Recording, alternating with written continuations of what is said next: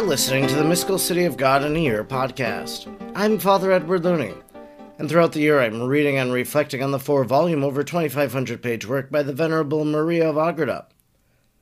If you would like to discuss today's readings, you can head on over to Facebook and there find the Mystical City of God in a Year podcast group page, and you'll be able to share your own thoughts and insights with others who are listening and following along. If you would like to support this free podcast, you can do so by sending a tip through Venmo to the handle Mystical City of God.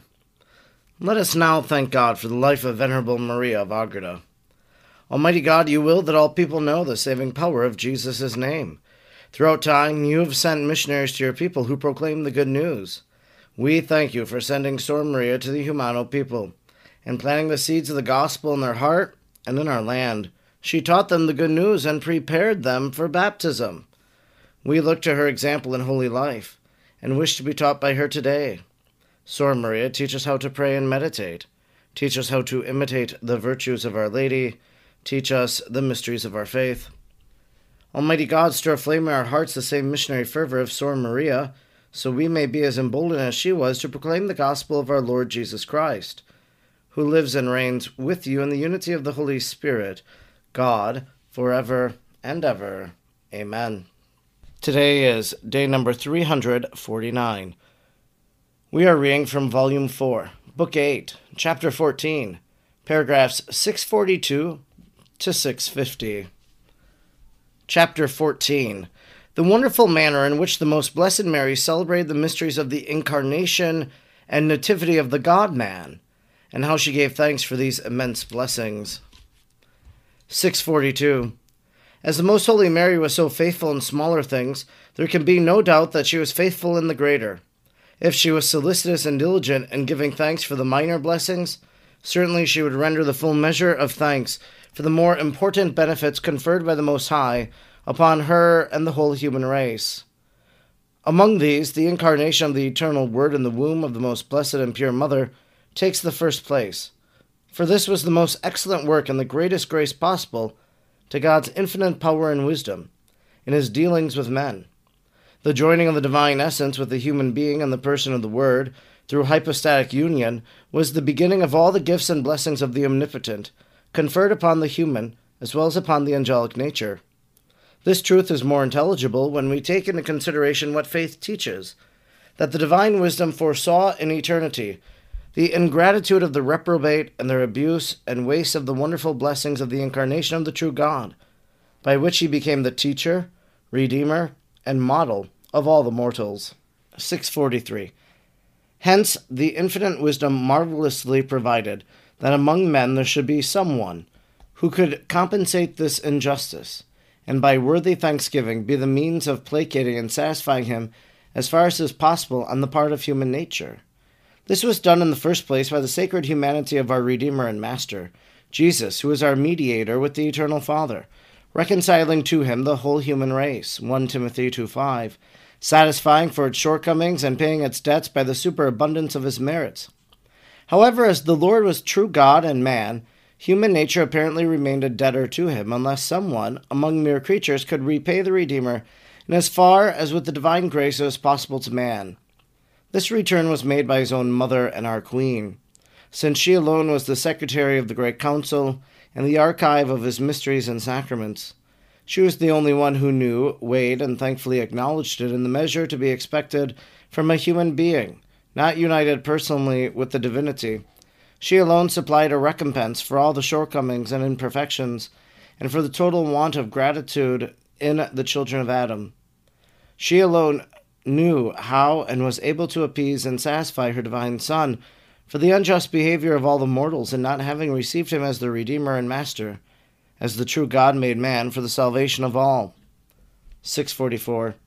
The incomprehensible and sacred mystery of the incarnation the great Queen kept so constantly present in her memory that she never forgot it even for an instant. At the same time, she was ever conscious of the ignorance of this blessing in so many of the children of Adam, and in order to give thanks for it in her own name and in the name of all, she practiced many genuflections, prostrations, and other acts of adoration, repeating continuously in diverse variations the following prayer: My Lord and highest God, In the royal presence I prostrate myself and present myself before thee in my own name, and in that of the human race.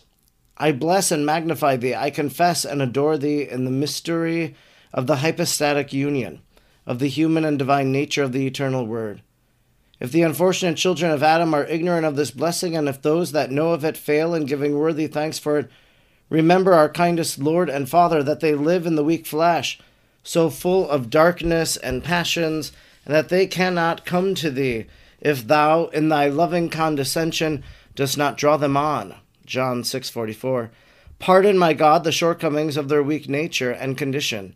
I, thy slave and vile wormlet of the earth, with all the courtiers of thy glory, give thee thanks for myself and for each one of the mortals in acknowledgment of this blessing. And I beseech thee, O my Son and Lord, from the bottom of my soul, to take up this cause of thy brethren, and obtain for them the forgiveness of thy eternal Father.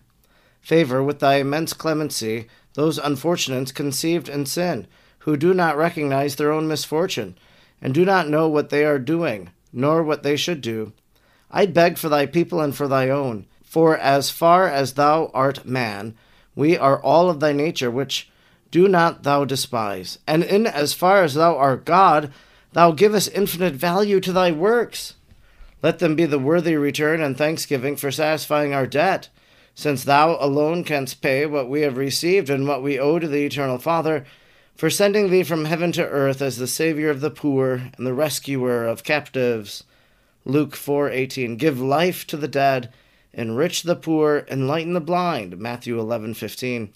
Thou art our salvation, our happiness, and our restoration. 645. This prayer and others like it were of ordinary occurrence in the life of the great Queen of the world, but to her continuous and daily thanksgiving she added other exercises to celebrate the exalted mystery of the Incarnation, especially on the anniversary of the days in which the divine Word assumed flesh in her purest womb. And on these days she was more favored by the Lord than on others. This feast for her lasted not only for 1 day, but for 9, comprising the 9 days before the feast of the Annunciation, or the 25th of March, during which she prepared herself for this sacrament as described in the beginning of the second part of this history. I have there recorded in 9 chapters the marvels which preceded the Incarnation, and by which the Heavenly Mother was to be worthily prepared for the conception of the incarnate Word in her sacred and virginal womb. It is necessary here to refer to them and recall them briefly, in order to describe the manner in which she celebrated and renewed her thanksgiving for this highest of marvels and blessings. 646. She commenced the solemnity of the 16th of March in the evening, and during the next 9 days until the 25th of March, she remained in retirement without eating or sleeping. St. John the Evangelist was the only one who came to her, and only in order to minister to her Holy Communion during the 9 days. The Almighty renewed all the favors and blessings which he had conferred upon Mary during those days immediately preceding the Incarnation. With this difference, however, that her Son and our Redeemer now added new ones, for as he was already born of her, he took it upon himself to assist, regale, and favor his most loving and worthy mother in this feast. On the first 6 days of this novena, after the Blessed Mother had passed some hours of the night in her accustomed exercises, the incarnate Word descended from heaven, refulgent in glory and majesty, and accompanied by myriads of angels, and with them he entered the oratory and showed himself to his most blessed Mother. 647. The most pious and prudent Mother adored her Son and true God with the humility, veneration, and worship, such as she alone in her wisdom knew how to render. Then, by the ministry of the holy angels, she was raised from the earth and placed on the throne at the right hand of her Son the Lord. There she felt within herself an intimate and ineffable union with the humanity and divinity, by which she was transformed and filled with glory and new divine influences unspeakable to man. In this condition and state the Lord renewed in her the marvels of the 9 days before the Incarnation, in order in which they had then occurred, and to these he added other favors and admirable effects, conformable to the state attained since then, both by himself and his blessed Mother. Although the habitual science of all things was already preserved in her, yet on such occasions her knowledge was enhanced by a new intelligence and divine light, which enabled her to apply and exercise her knowledge with greater insight and with more powerful effect. 6:48. On the first of these 9 days were shown her all the works performed by God on the first day of the creation of the world, the order and mode of their creation, the heaven and the earth, and the abysses with their length, breadth, and depth, the light and darkness, their separation, and all the conditions, changes, and qualities of these material and visible things. Of the invisible things she saw the creation of the angels, all their species and perfections, their perseverance in grace, the strife between the obedient and the disobedient, the fall of the apostates and the confirmation of the others in grace, and all the other mysteries which Moses includes in the works of the first day. Genesis 1:1.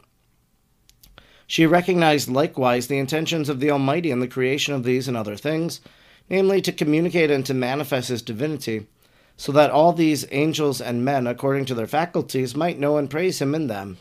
And lest the renewal of this knowledge be fruitless, in the most prudent mother, her divine Son said to her, My mother and my dove, I gave thee knowledge of all these works of my infinite power, in order to manifest to thee my greatness before assuming flesh in thy virginal womb.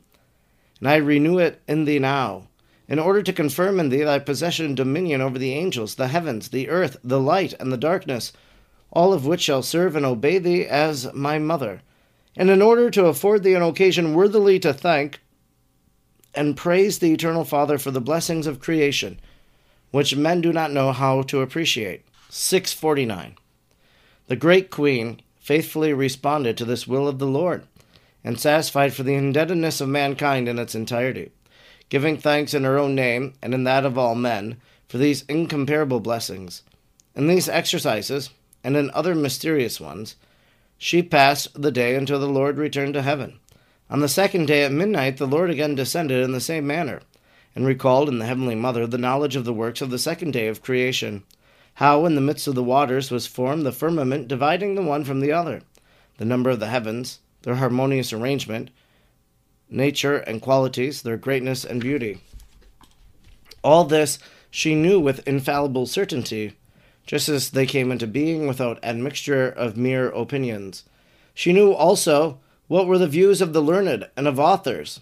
On the third day was refreshed in her the knowledge of what is indicated in the Scriptures for the third day of creation, that the Lord congregated the waters upon the earth and formed the sea and the dry land, and how the dry land, upon the command of its Creator, immediately produced plants, herbs, trees, and other things for its beauty and adornment. She knew the nature and qualities of all these plants, and the manner in which they are useful or hurtful to man.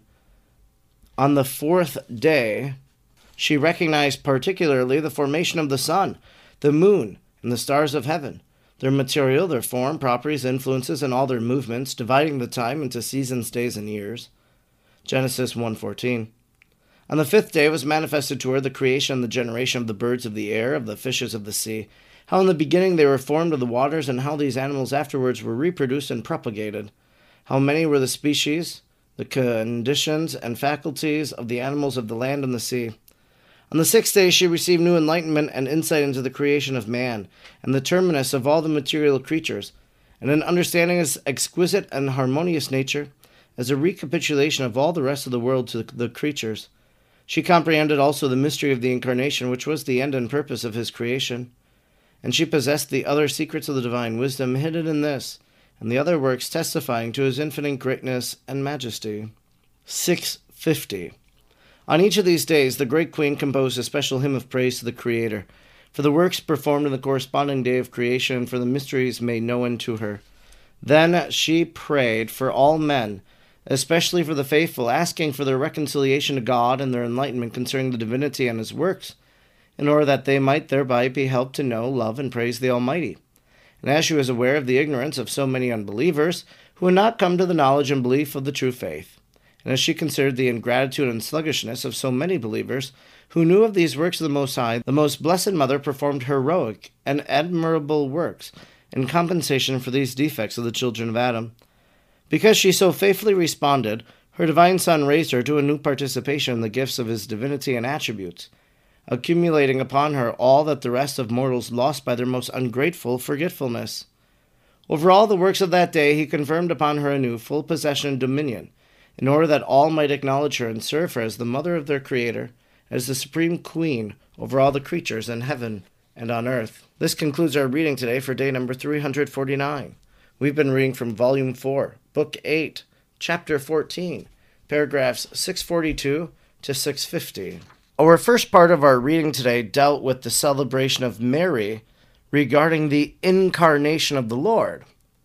And then the second will deal with the nativity of the God-man. So notice the distinction with these two words. The incarnation is God becoming man in the womb of Mary. So that's the Annunciation. So what we heard today was Mary's celebration of March 25th. So we should be hearing tomorrow about how she celebrated the Nativity, and how fitting that we're just a few days before Christmas. And to see how Mary would have celebrated Christmas, I'm very much looking forward to tomorrow's reading. But one of the ways that she prepared was that she prayed for us. She prayed that we might be grateful for the gift of the incarnation. She asked God to pardon the shortcomings of our weak nature and condition. And so Mary always has in view others. She always has in view all of us, already praying for us back when she was still on this earth. And we know that she is still praying for us from her place before the throne of God. One of the things we heard about her celebrations of the incarnation was this 9-day novena, and the first days of the novena focused on the creation of the world. Now, for people who are naturalists, for people who love, plant-based things, I think you might delight in this. She knew the nature and qualities of all these plants and the manner in which they are useful or hurtful to man.